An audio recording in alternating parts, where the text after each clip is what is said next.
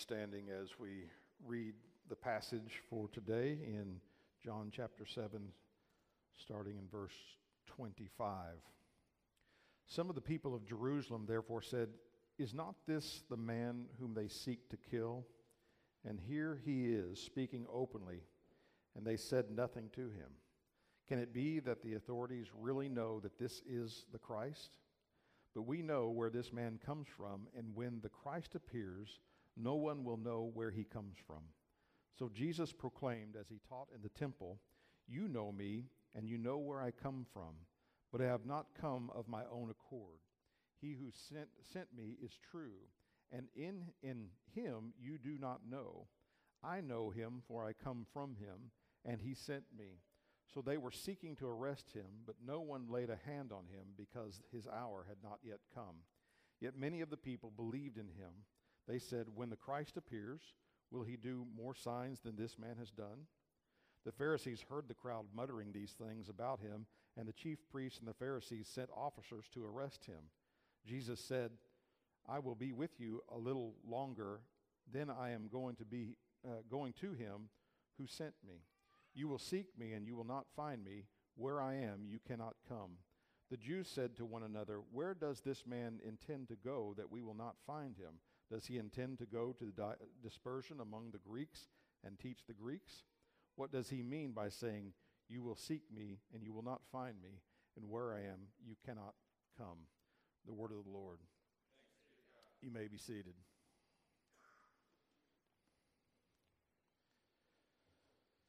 History is full of decisive, that's the word I was looking for, decisive events that changed the course of the world. Of course, in Scripture we see Noah's flood, which changed all of creation, and the Tower of Babel after that divided the nations in language groups. And then we see the conquest of Alexander the Great that Hellenized the whole world, or at least the known world at the time. The rise and fall of the Roman Empire, the rise of the British Empire, the defeat of the British by the American colonies, the defeat of Germany and Japan in World War II by American and Allied forces. And in each one of these major world events, world-changing events, there was typically a decisive moment that determined the outcome, such as George Washington crossing the Delaware River or the invasion at Normandy. But right here, starting with this passage until Jesus is crucified 6 months later, this will be a life-changing, direction-changing, historical direction for the Jewish people. And from this point on, they will not be able to come back to where they need to be. So the rejection of Jesus that starts here in this passage, that begins to gain more and more momentum in the next 6 months, will have long-lasting consequences. Their unbelief will be passed down to their children, which should tell us, parents, how important it is that we may remain faithful to the Lord, because our children will often follow our example in that. In Matthew 27:24 through 25, Jesus was standing before Pilate, and Pilate saw that he was gaining nothing, it says, but rather that a riot was beginning. So he took water and washed his hands before the crowd, saying, "I am innocent of this man's blood. See to it yourselves." And the people, the same people that Jesus is talking to in John 7, these same people answered Pilate and said, "His blood be on us and on our children." Their rejection of Jesus was so strong that they were willing for the guilt of their actions to not only be placed on themselves, but on their children as well. And historically, that's exactly what's happened. The Jews, even to this day, still reject Jesus as their Messiah, showing themselves to be the true children of these first century Jews in Jerusalem. So from here on out, these events will lead up to the cross that will set the course of Judaism for generations to come, and the effects will still be felt to this very day. So the first thing I want us to look at is Jesus' teaching unopposed, there in verse 25 and 26. Some of the people of Jerusalem therefore said, "Is not this the man whom they seek to kill? And here he is speaking openly, and they say nothing to him. Can it be that the authorities really know that this is the Christ?" So the Jews from Jerusalem, notice specifically it makes a distinction between those who had come in for the Feast of Booths with the Jews that actually lived in Jerusalem. And these were the people in Jerusalem that were speaking this.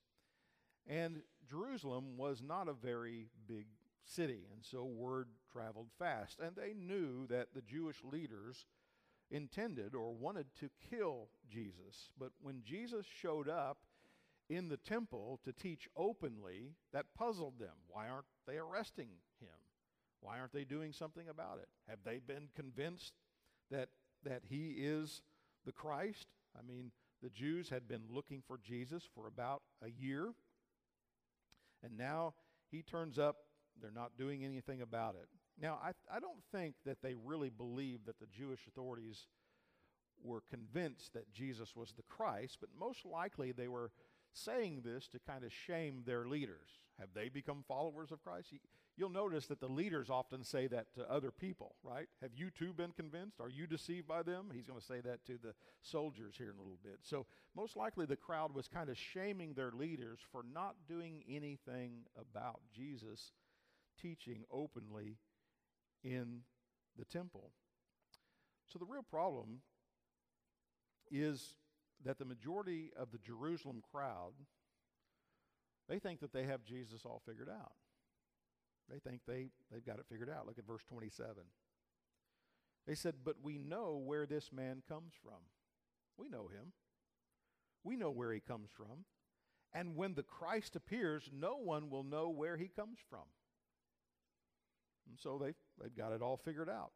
They know he's not the Christ because they know where he comes from, and they assumed that no one would know where the Christ would come from. Now, the crowd believed in something that was obviously false. It was a false premise that led to a wrong conclusion. They assumed, and evidently this was something that was being taught around Jerusalem for a very long time. In fact, we know that this was also taught even through the 2nd century, that when the Messiah would come, no one would know his origin. And we see this from several passages. They believe that the Messiah would suddenly appear out of nowhere, and they get this from passages like Malachi 3:1, where it says, "Behold, I send my messenger, and he will prepare the way before me, and the Lord whom you seek will suddenly come to his temple." And so they use verses like this to think that he will just appear out of nowhere. He will just appear in the temple, and no one will know his origin. Now, again, this is something that was around in the 2nd century. If you read the dialogue with Trypho, a Jew, by Justin Martyr, Trypho argued that Jesus could not be the Messiah because the Messiah is unknown and does not even know himself and has no power until Elijah comes to anoint him and make him manifest to all. So it's very similar to that 1st century belief. And this Jew in the 2nd century believed that no one would know, not even the Messiah would know himself until Elijah comes to anoint him. So this was a common misconception about Christ. However, we know that not all Jews believed it.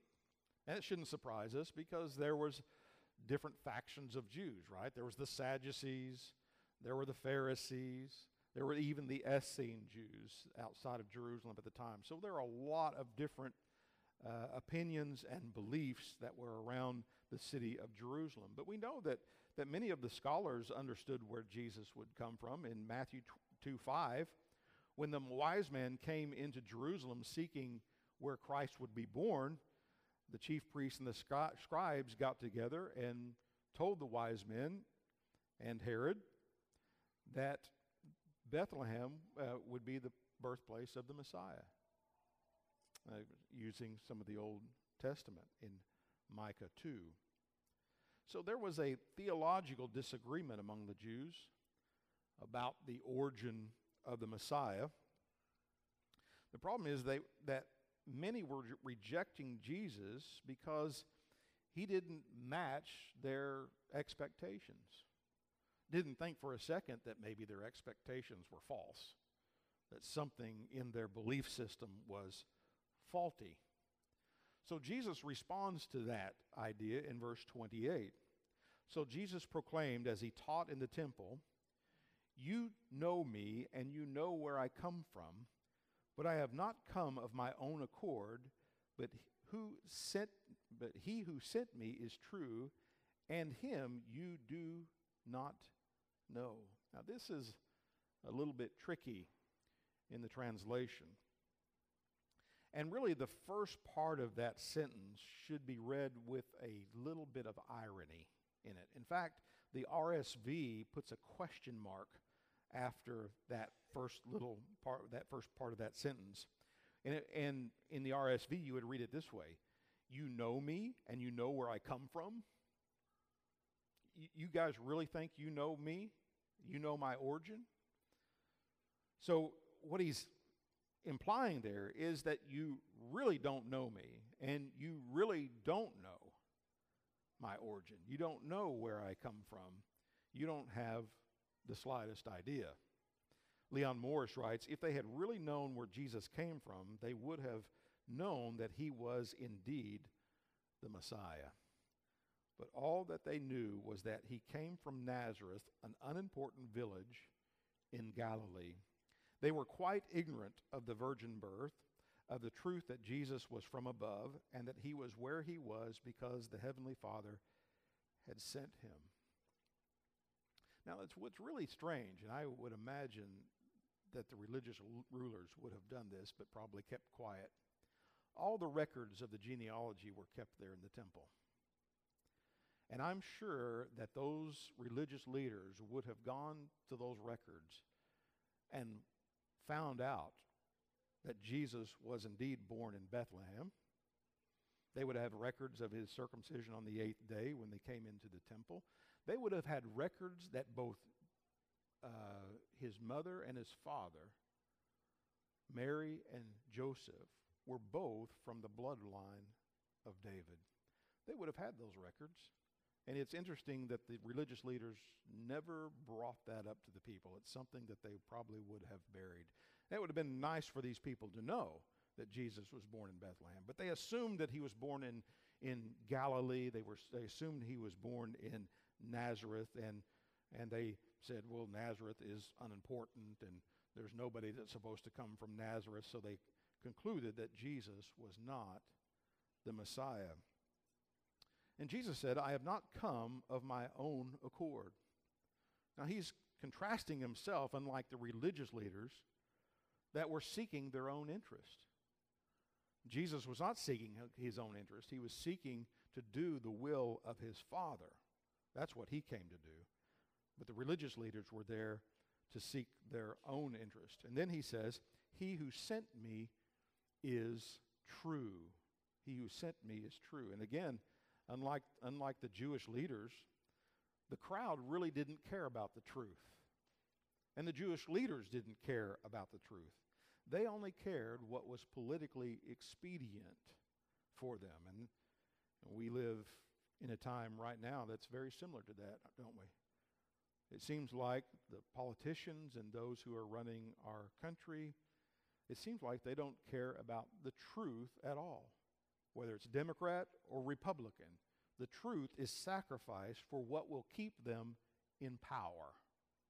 And that was very much what was happening here in Jerusalem. The human heart is still the same, and the desire for power and control is still the same in the human heart. And so we understand how they were operating. So Jesus is saying, that he who sent me is true. I didn't come for my own purpose. And then he says, and him you do not know. Isn't that interesting? Here they were standing in the temple, a temple dedicated to worship the God of Israel. And Jesus, the Son of God, was telling these people, you have no idea who God is. That's a very frightening thing, isn't it? I wonder how many people are in church this morning that the Lord could say that about. You have no idea who the God that you are trying to worship is. You don't even know him.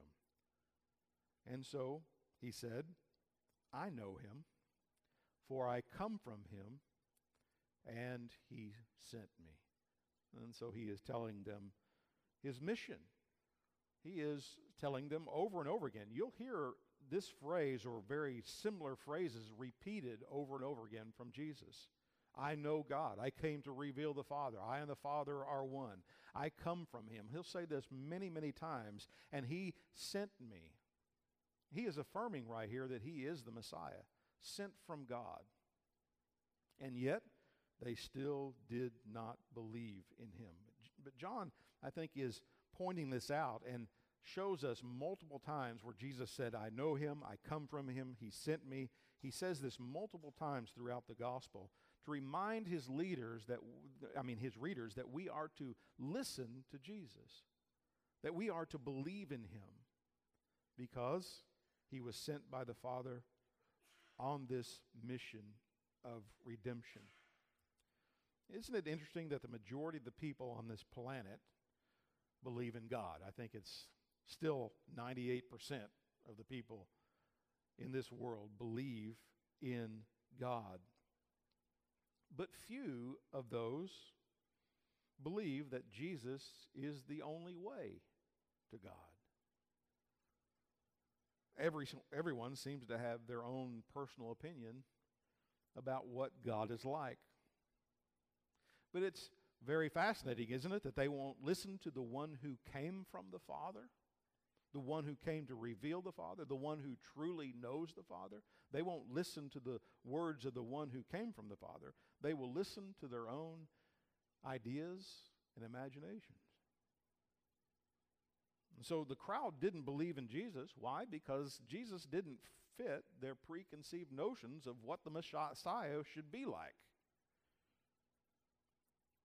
And in the same way, people are willing to believe in God as long as their preconceived notions aren't violated. Like, I can't believe in a God that would send anyone to hell. Have you ever heard anybody say that? Or, I can't believe in a God who wouldn't save everyone. And the real mystery that we need to point out when people say that is, I can't believe in a God who would save anyone, much less everyone. He doesn't have to save anyone. Or some people will say all religions are the same. I have to laugh at that one because I know that I'm looking at a person that has never really studied all the religions, because they're not. They're not all the same. Or some people, it seems to be the common phrase today, there are many ways to God. You just have to find your own way to God. That seems to be common knowledge, and if you try to confront that or say, well, that's not true, they'll call you arrogant, right? But the reality is that the world really does not want to follow the true God. They don't want the true God. They're wanting to follow an idol that comes out of their own imagination. They want a God of their own making. They want a God created in their own image, not the God whom we were created in his image. Proverbs 14:12 says, there is a way that seems right to a man, but its end is the way of death. And that's where the world is. Everybody in this world thinks that they're on the right path. They think that this is a path that leads to life. Otherwise, they would change their path, wouldn't they? So there's a way that seems right to a man, but it is the way of death. And so the one who came from the Father, the one who knows the Father, he is the one that we are to listen to. And by the way, that's exactly what the Father said. In Luke chapter 9, verse 35, a voice came out of the cloud saying, "This is my Son, my chosen one. Listen to him." That's the Father saying to the Jews and to us through Scripture, to the whole world, listen to Jesus. Listen to him. He is my Son. But that's the very thing that people refuse to do. Now, in verse 30, this is very interesting. This was the reason, the real reason, why Jesus wasn't arrested. Verse 30. So they were seeking to arrest him, but no one laid a hand on him because his hour had not yet come. That's the real reason. No one could lay a hand on him because he was under the protection of the Father, because his hour, the hour of his crucifixion, the hour of his trial, it had not yet come. So they could not arrest him. They could not put him in jail. They couldn't touch him. Now, this is a reminder to us that Jesus' fate was never in the hands of his enemies. Never was. In John 10:17 through 18, Jesus said, "For this reason the Father loves me, because I laid down my life that I might take it up again." And then he says this, "No one takes it from me." No one takes it from me.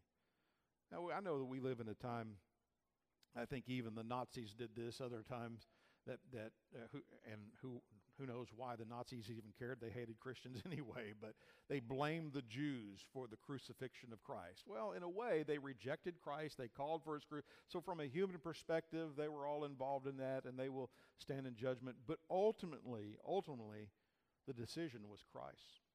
The decision was the Father. No one takes it from me. No one takes my life, Jesus said, but I lay it down of my own accord. No one takes it. I give it freely. He says, I have the authority to lay it down. I have the authority to take it up again. This charge I have received from my Father. And then we know that there was a time when they tried to kill Jesus. You remember that in Nazareth? He was teaching in his hometown. And in Luke 4:28 through 30, it says, when they heard these things, all in the synagogue were filled with wrath. These are the people he grew up around. These were his hometown folks. And they rose up and drove him out of the town and brought him to the brow of the hill on which their town was built, so they could throw him off the cliff. They were leading him out. They were going to throw him off the cliff. But all of a sudden it says, but passing through their midst, he went away. I don't know what happened, but they were shuttling him out. They were getting ready to throw him off the cliff, and all of a sudden it's just like they went in a daze. I don't know, but Jesus just kind of just walked away.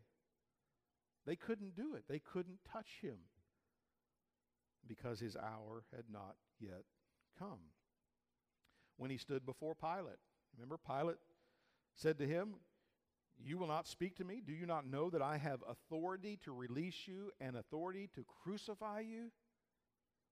And Jesus answered him, you would have no authority over me at all unless it had been given to you from above. You have no authority over me, right? So Jesus, no one could touch him. And the reason they couldn't arrest him, because his time had not yet come. Now, this is also important for us to remember as Christians, right? As Christ followers. Nothing can touch us unless it is allowed by the Father. That's true of us. Nothing can touch us unless it is allowed by the Father. Now, Jesus talking to his disciples about the time before the fall of Jerusalem. This was going to be a horrible time for the Jews. Jesus warned Christians what to do when you see the army surrounding Jerusalem. Then go out, and don't go back in the city. Go out and run into the hills. And Jesus said that there would be difficult times, but he said this in Luke 21:18, but not a hair of your head will perish. Yeah, it's going to be difficult times. It's going to be terrible, but not a hair on your head will perish. Now we need to let that sink in a little bit. Nothing comes into our lives without the Lord's permission. And you say, well, I wish he wouldn't permit some of the things that come in my life, right? He allows it. And oftentimes, even though it hurts and though it's hard, those difficult times are designed to build us, to build our character. That's why we're to count it all joy when we face various trials, right? And we know that nothing will come into our lives without the permission of our Father. Jesus knew that. Jesus knew that he was perfectly safe because it was not his hour. No one could touch him. And we need to understand that too. Nothing can harm us, and we don't have to be afraid. We don't have to be afraid of COVID, do we? We don't have to be afraid of a virus. Is that more powerful than God? Is God up there scratching his head wondering what to do? This is not a time for Christians to be afraid. This is a time for Christians to have no fear, so the world who is afraid of this will see the difference and wonder, why aren't you afraid of this? Well, we're not afraid because it's in the hands of my heavenly Father, right? We don't have to be afraid of terrorists. We don't have to be afraid of governments, because no one can touch us without the Lord's permission. And the Lord doesn't want us to live in fear. I mean, how many times does Jesus say, fear not? Do not be afraid. Why are you afraid? He asked his disciples. Why were you afraid? Here I am. I'm here, right? Nothing can harm you. Nothing's going to get past me. And the reason why Christ does not want us to fear is that fear can paralyze us. Fear can paralyze us, and it will harm our witness to the world. If we're afraid just like the world is afraid, then what difference does God make in your life? Do you really believe he is sovereign and in control of all things? I used to tell soldiers in Iraq, before they were going out in the wire, were getting ready to go on convoy, and you could tell some of them were nervous and everything. I used to tell them that until it's your time to go, you're bulletproof. Right? Don't fear. And if it is your time to go, it doesn't matter if you're in a war zone in Iraq or walking down Main Street. It will be your time to go. And you can live in total fear and be paralyzed all of your life, wondering when that's going to happen. Or you can trust in the Lord, knowing that he has determined the day you were born, and he has determined the day you will die. And blessed be the name of the Lord, right? All of it is in his hands. The Lord has numbered our days. And the last thing that we need to be is paralyzed by fear. It may actually show that we really don't believe in the sovereign Lord who governs the universe. Proverbs 28:1 says, "The wicked flee when no one pursues." That's a funny picture, isn't it? The wicked flee when no one pursues, but the righteous are bold as a lion. That means that the wicked, they're even afraid of their own shadow. Fear is what categorizes their life. Absolute fear. But why are the righteous bold as a lion? Because they're not afraid. They're not afraid of anything. They trust in the Lord. And they know that nothing and no one can touch them without the Lord's permission. And if the Lord has permitted it, it's only for our good. And so we don't have to be afraid. So no one could touch Jesus because his hour had not yet come. Now, the crowd was full of unbelievers, but God always has his remnant. Look in verse 31. Yet many of the people believed in him. Isn't that interesting? These may be the same people that later on, when Peter stood up to preach and said, you know, it was God's will that the Christ come and be crucified, but you guys did it. And what did they do? They said, what must we do to be saved? And Peter called them to repentance, to believe, and to be baptized, right? Well, these are probably the people who saw Jesus and believed, and then were caught up in the crowd, and then were later continued on. And these were the seed of the beginning of the church there in Jerusalem. 3,000 people were saved that day, and then we find later on up to 20,000 people, and then it continued to grow beyond that. So here is the seed of the church right here. Some did believe in him. And they said, when the Christ appears, will he do more signs than this man has done? I mean, as if they have seen anybody do any miracles like Jesus did. They hadn't seen anything like this. But the question was, when the Messiah comes, should we expect him to do any more than he's done? The answer to that is clearly no. What more signs should be expected for the Messiah to prove his identity? Now, that's a question we can ask today, right? How much more would Jesus have to do to prove to people that he was the Messiah? How much more? We can read about Jesus. We know something major happened in the first century that changed our whole dating system, by the way. It's 2021 because it marks Christ's birth. They were off for about 4 years, but it marks the birth of Christ. It changed our whole dating. Something happened in the world that took his brothers who were unbelievers and they became believers. That took a bunch of disciples who were cowards and running for their lives to become bold as a lion, to preach in front of the very people that killed Jesus and said, you guys crucified him, so you need to repent and believe. How did the disciples become so bold after running for their lives when Jesus was arrested? The only thing that can explain that is the resurrection of Christ. They saw him alive. How much more does Jesus, what more does he need to do to convince people of the world, even today, that he is the Messiah? I mean, if we look at the life of Christ, we can look into the Old Testament prophecies. Someone calculated that Jesus fulfilled well over 100 prophecies of the Old Testament in his lifetime, including being born of a virgin, including being born in Bethlehem, the things that Jesus could not have done on his own. The fact that he was crucified, the fact that he died, he was raised from the dead, all of that in the Old Testament. All of that predicted. The fact that as he was being crucified, the soldiers gambled for his robe. All of that written in the New Testament. So the details of his birth and the details of his death are all written in the Old Testament that Jesus fulfilled. And then, even since then, just think that the church went from 12 men down to 11.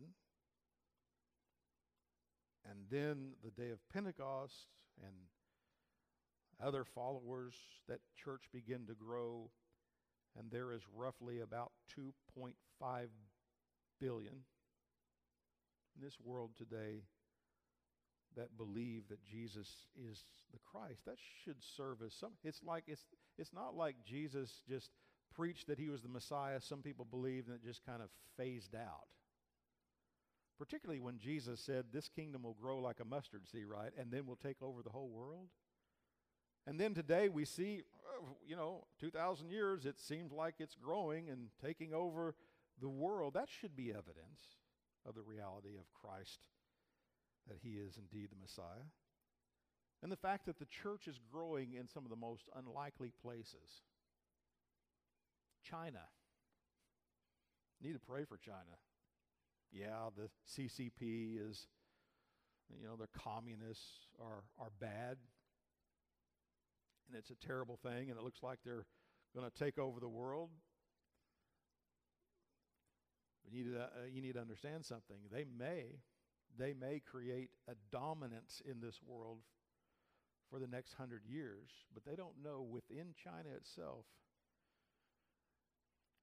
the church is growing by millions. And it would be irony among ironies, wouldn't it, in the next 50 to 100 years, that China take over the world and it just so happens the Christians take over China? Don't rule it out. God is in control. Even Russia. You know, we always think Russia is our enemy, but the church, we have brothers and sisters in Christ in Russia, in communist countries, in Iraq, in Iran, of all places. The church is growing in Muslim countries. Don't wave the white flag now. It's still going. It's still taken over. And so no matter what the kings of this earth try to plan and try to do, just remember your Psalm 2, right? He who sits in the heavens laughs. He laughs because their plans will come to nothing, and the kingdom will continue to grow.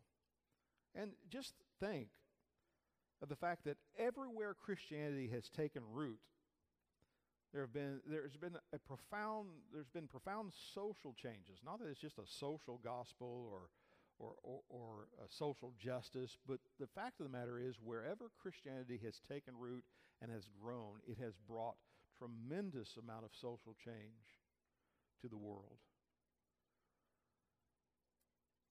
I mean, Christianity put an end to the gladiator games. Christianity upheld the sanctity of life. You know, when the Romans, when they had children, the dad, if he didn't want the kid, they would just take the kid and put him out on the side of the mountain and let the kid die out in the open. The Christians would come along and pick them up and raise them as their own. Put an end to that. Christianity ended slavery. Christianity condemned racism. Why? Because there is no race. There's no races. There's one race, the human race. We are all created in the image of God. Christianity has elevated the role of women. After all, it was a woman who was the first witness of the resurrection. And there are many other things in society that the world has tried to twist around and act as if Christianity has been bad for the world. But in reality, wherever Christianity has thrived and prospered, it has brought freedom to the world. And the countries that have embraced Christianity have prospered. But notice that the countries, like the United States, that the countries who are now turning away from Christianity and their Christian roots are in decline and losing their freedoms day by day. Because if God is not their God, then the government becomes their God. And rather than having freedom, they will be enslaved. And there's so many people that think that turning away from Christianity is a good thing, but it ultimately will enslave them. So the choice is the choice is this. It's either Christ or chaos. That's what we have to understand. It's either Christ, embrace Christ, or you embrace chaos. It's either freedom or slavery. You can't turn away from God and still be free. You will be enslaved. So what more evidence does the world need that Jesus is the Christ and that Christianity is true?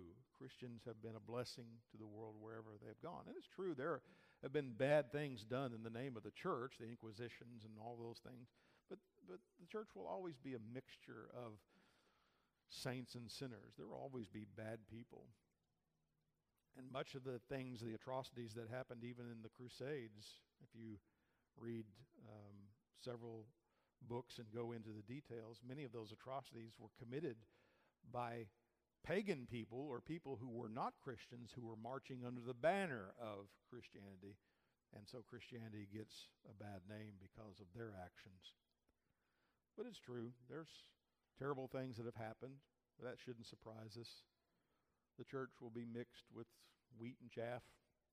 The church will have made bad decisions, but we're learning, and over time, through repentance and reflection, hopefully, prayerfully, that will be corrected as we move along. Now, if the world would just look to Jesus like these Jews, they would realize that Jesus came to die on the cross for their sins. And why do they hate him for that? He came to save them, to give them eternal life.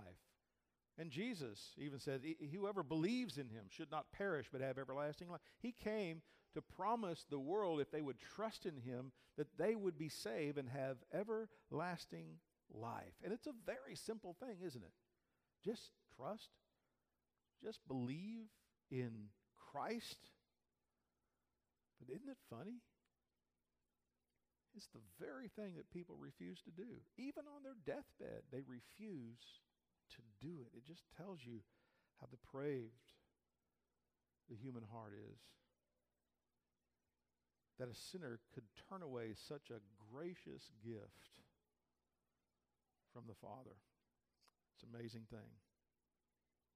And it was true of these in Jerusalem as well. Now let's look in verse 32, the reaction of the Pharisees.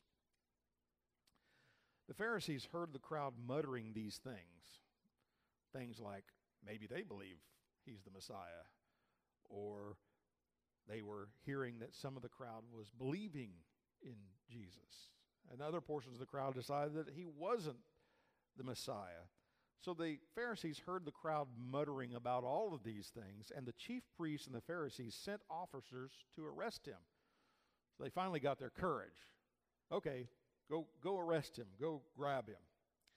So what's interesting is we don't hear anything after they were sent.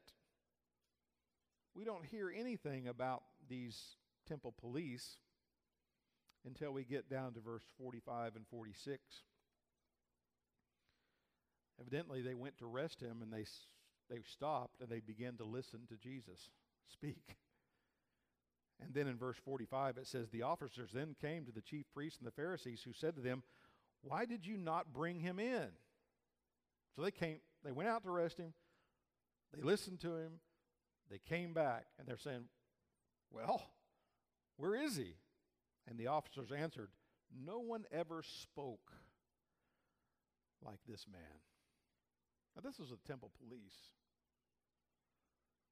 They heard probably about everyone speak in the temple who ever spoke.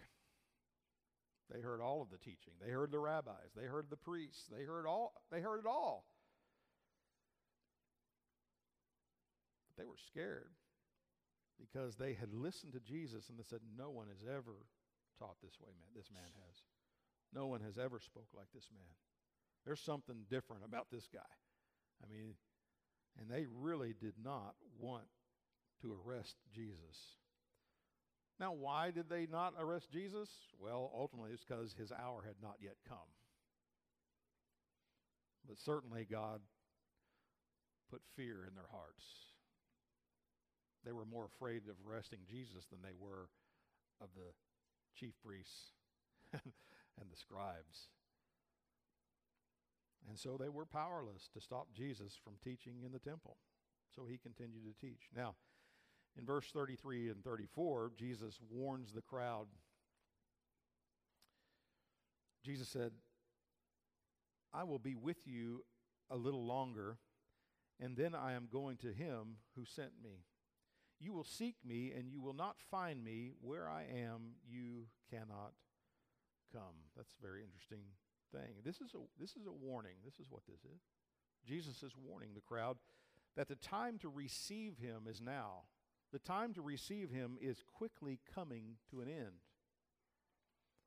I'll only be here for a little longer. We know that 6 months from now is when he will be crucified. Jesus said, I'm only going to be here for a little longer, and then I'm going back to the Father.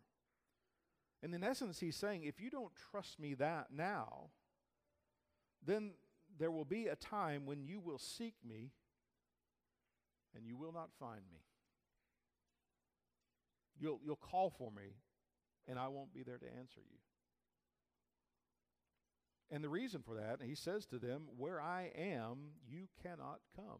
Where he is going, you cannot come. This reminds me of the parable of the 10 virgins, right? 5 had oil in their lamp, the Holy Spirit, they were ready. 5 were not.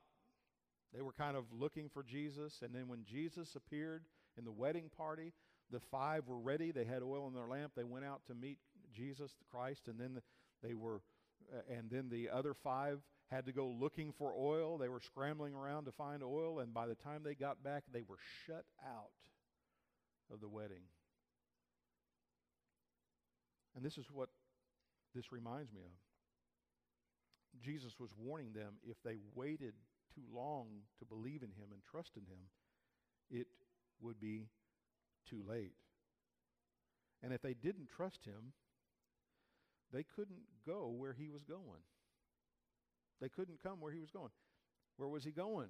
He was going back to the Father. He was going back to heaven. So everyone who does not believe in Christ will not see heaven. They will be locked out of heaven forever. And they will not be able to go where Jesus is going. This is a warning. You're not going to be able to come where I'm going. Now, this is so much different than what Jesus said to believers. He's talking to unbelievers here. I'm going to go away. I'm going away quickly. The window is closing. And when I go, if you haven't trusted me, you cannot come where I am going. But it's so different from what he promised believers. In John 14, 1 through 3, Jesus said this to his followers: let not your hearts be troubled. Believe in God, believe also in me. In my Father's house are many rooms. If it were not so, would I have told you that I go to prepare a place for you? And then he says, and if I go and prepare a place for you, I will come again and will take you to myself, that where I am, you may be also. He's looking at the unbelievers saying, where I'm going, you can't come. But then he looks at his disciples, his followers, where I'm going, I'm preparing a place for you so that I will come get you, and where I am, there you will be. There's a difference between unbelief and belief, difference between heaven and hell. That's why Jesus was warning them. I'm going to go away soon. And when I go, you will not be able to follow me. You will not be able to come where I come because of their unbelief. So the Jews, they obviously missed this warning.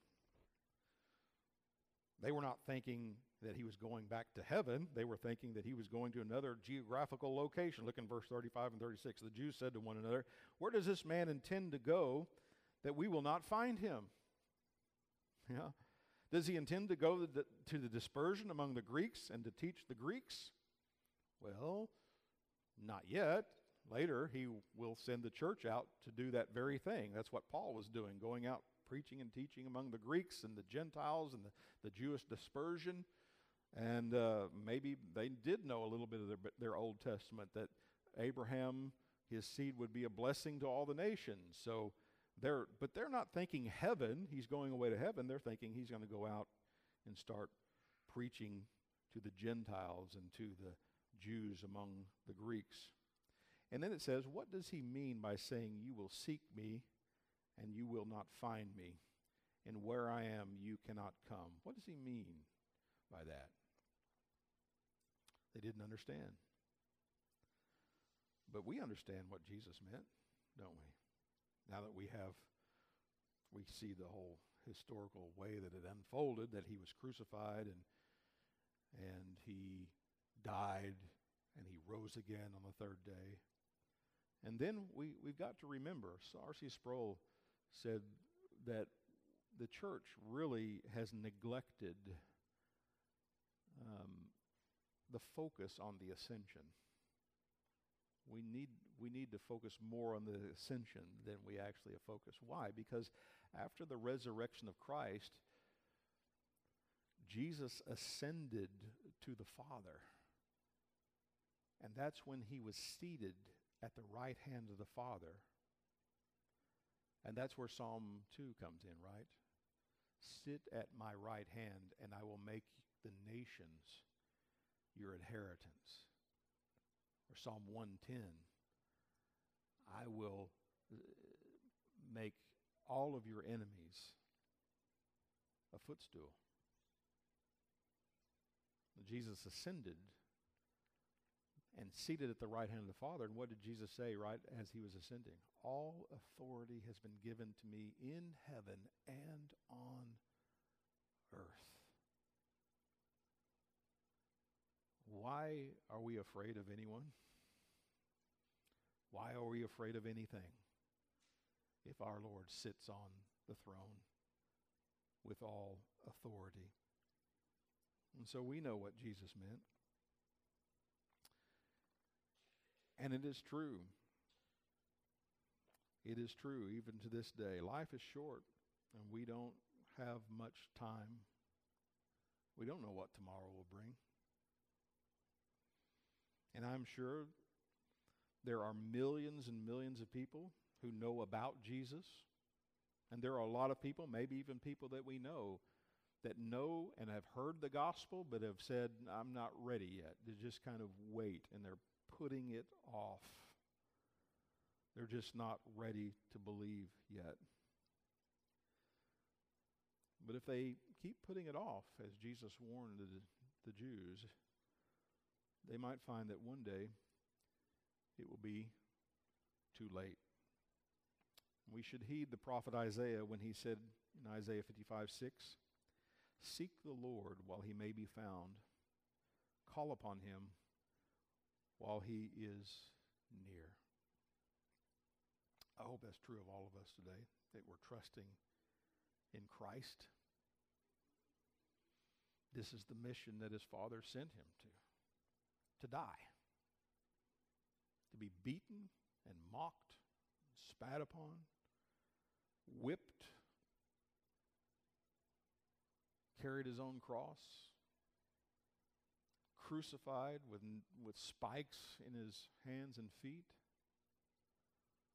All the while Jesus praying, Father, forgive them. They don't know what they're doing. And why did he do all of that? To save you and to save me. That's why he came.